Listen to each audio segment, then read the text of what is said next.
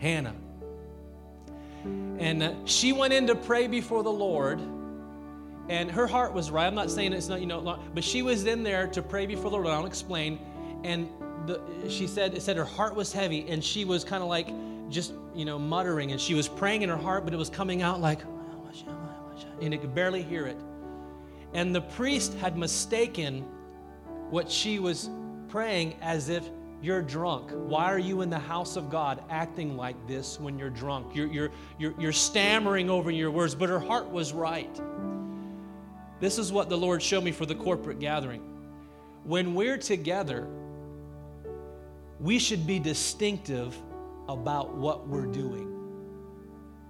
When we're praying, when we're worshiping, so no one would have to guess what's going on. I'm worshiping God. I'm worshiping God. And she ended up correcting, the minister, saying, oh, no, don't ever think that I'm doing that. I'm here. And she explained to him, because he didn't have an understanding. He was just judging from what he saw. And then when he found out the truth about it, he's like, hey, may the Lord grant your request. And God did. Amen. Listen, there's power in the anointing, in the corporate anointing, when we gather together. We just don't get up here and say, raise your hands and lift your voice just so it looks better. No, God inhabits your praises.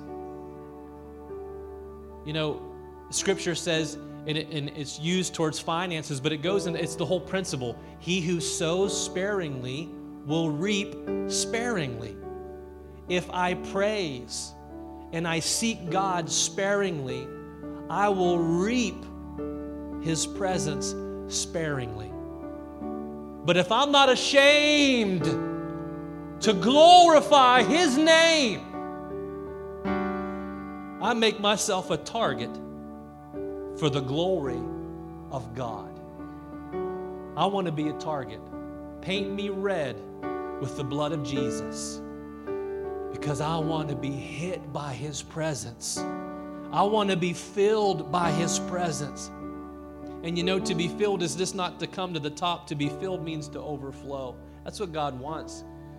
You will never be satisfied with God and what He's doing in your life until you are dripping Him everywhere, until He's overflowing. If we are filled to the top of our vessel, and the Bible calls us vessels, if we're filled to the top of this vessel and that's all we have, that's selfishness, because it's only about me. I'm filled. What about everyone around you? You can only hold so much, and God wants you filled to the top, but He wants you overflowing so that everyone in your life, everyone in your realm of influence, everyone that you come in contact with can experience the awareness and the presence of God. You carry the presence of God. You need to stir that up. I've had to do it in my life. I remember coming here before we moved here, I remember coming here in other churches throughout the United States, and I was a traveling minister, and going into a ministry, and it was bone dry. I'm talking about playing, all it was a keyboard or a piano, and it was out of tune, playing through old hymns, and it didn't seem like there was a lick of any anointing at all. Does that mean God wasn't going to do anything that night? No. Even being introduced by the pastor, it was kind of a lame introduction. Just kind of like, hey, we're not even, excited about the word. We just heard about how he ministers at the altar, and okay, forget about the word, I guess, right? But God wanted to do something. So I didn't become a thermometer just to say what was going on there. I sensed it, and I knew something needed to be changed because God wanted to touch people. God moved that night. People got refreshed. People got restored. Prophetic words, whatever. There was some healings going on. God wants to touch, but we've got to be willing to make the change. We've got to turn that thermostat. Something you don't like, change it. Amen? Be led by the Spirit. Hallelujah. Well, praise the Lord. You guys got anything? Hear anything? I need to pray for you too before we leave. I know you were helping out with the altar. Hallelujah. Hallelujah. Thank you, Jesus. Is this okay? We okay? You guys kind of like, thank you, Jesus. Praises to you, Lord. If it's your first time here, hey, welcome to Spirit Life. We pursue life in God's presence. Like I said, it's not like this all the time. I don't know if it's meant to be like this all the time. There are times, and it's just being led by the Spirit. Amen. And I had a word prepared, and I was debating on giving it or not, but it's kind of, I think we just kind of need to end where we're at. We'll save it for next week. So I worked all last week hard on that message. Don't skip next week. Amen. Praise the Lord. Hallelujah. Let's just touch heaven one more time. Father, thank you. We love you so much. God loves to hear you tell him that you love him. This is just giving him your affection. I trust you. Trust doesn't mean you know what's going on at all times, nor is God going to give you the revelation of everything that he's doing. You couldn't handle it, neither can I. But we can trust him. I trust you, God, in the midst of my circumstances. I trust you, God, in the midst of life. I trust you. Best thing you could do, whatever news that you would receive, whatever would come in the mail, whatever phone call that you would get that could be devastating and just changing, the best thing you could do right at that moment is just go, God, I trust you. I trust you right now. The first thing, we're going to start this whole thing off with trust. I trust you. You are faithful. And we do, Lord. We have no idea the fullness of where you want to lead your church from where we are right now, Lord God. We only see glimpses, but we trust you. We know it's going to be greater than anything you've ever done. And we just want to be a part of it. In Jesus' name.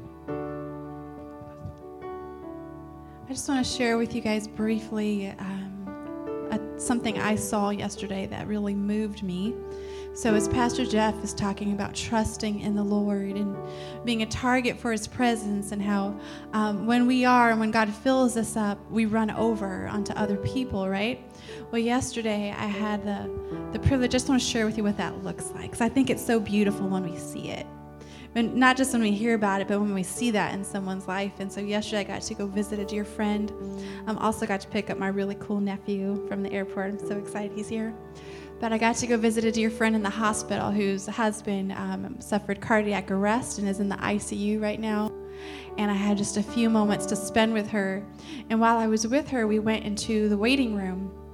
And I was so happy to see her beautiful face. She shines Jesus. And even in the midst of heartache, she shines Jesus. And I was just loving on her and talking to her. And she sent me into the waiting room to go get a bag of snacks that they had. It was this big bag of snacks. And then when we looked in, she saw that there was this young couple who was also in the waiting room and had trauma going on in their life as well. And she had already been talking to this family about Jesus. And so she gets her snack bag and she goes and she tells them, hey, are you guys hungry? Come over here, come over here. She opens her bag and starts, take whatever you want. Come and eat. Come and eat. And she starts to encourage them in the Lord. And she goes on to tell me that her family has made the hospital a mission field. How beautiful is that? How powerful is that? That is the God that we serve. That right in the middle of our hardest times, everyone around us can become our mission field. And we can open our hearts and our bags and begin to pull out those treasures that God's given us and freely give them to other people. Amen. That's what God's body is supposed to look like. I got to witness it yesterday, and it was so beautiful. I want to encourage you guys. God is so faithful. Press in throughout the week, not just on Sunday, but every day, making yourself a target for his presence, doing whatever it takes to connect to heaven, to engage with God, and to really receive all of his love that he has for you and all of his grace he has for you each day. I believe the generation that God is calling us to be and the generations that he's raising up is lingering generations that know how to linger in his presence, just like Joshua. Joshua knew how to linger in God's presence, and God used him to take the next generation into greater promises. Amen. Thank you, Jesus. Father, we just worship you this morning. One more time, Lord God, we thank you for who you are. Father, I'm going to, just as you place it on my heart, even more so recently, Father God, you said that when the priest would pray this prayer, that your name would be put upon the people, Father God, that you would bless them. Father, and as sons and daughters in God, we are your priests in the earth. As priests, we're meant to minister to you, stand on behalf of people. Let me just ask you here, every head bowed, every eye closed, if you're in here today and you don't know Jesus Christ as your Lord and Savior, and today you've maybe felt his presence for the first time, or you just feel the prompting of the Holy Spirit to give your life to Jesus, to accept the invitation. You know he's speaking to your heart right now, and he says, son or daughter, come home. If that's you, and you want Jesus to be your Lord and Savior today, would you just raise your hand where you're at and say, that's me. I'll pray for you right where you're at. Say, that's me. I want to give my life to Jesus today. We bless you. We honor you. Thank you for your presence. Hallelujah.